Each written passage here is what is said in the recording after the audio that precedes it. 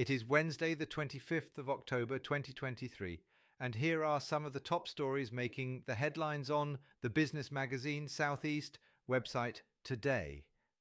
The Oxfordshire Local Enterprise Partnership, also known as OxLEP, has reportedly secured and facilitated an investment exceeding a whopping £105 million, enriching both businesses and communities within the county.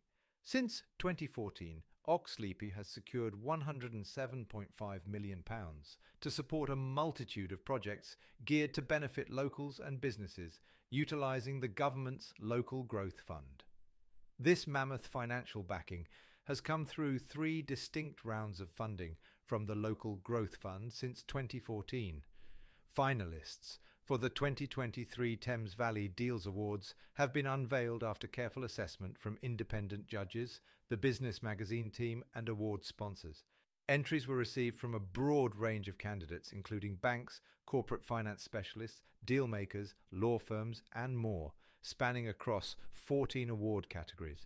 The event, known as Thames Valley's premier corporate finance event, is set to make its much-anticipated yearly comeback on the 23rd of November. A unique 2-storey headquarters in Southampton Docks, comprising 3,500 square feet, has been constructed entirely from converted shipping containers. This innovative depot terminal office has been created for specialist port terminal operator Solent Stevedores, using 11 steel containers transformed into a professional working space by the Southampton-based company Wilbox. This venture provides a fresh and environmentally friendly perspective on utilising shipping containers beyond their traditional seafaring route. That's it for today. For more, visit thebusinessmagazine.co.uk. We are back tomorrow with more. Goodbye.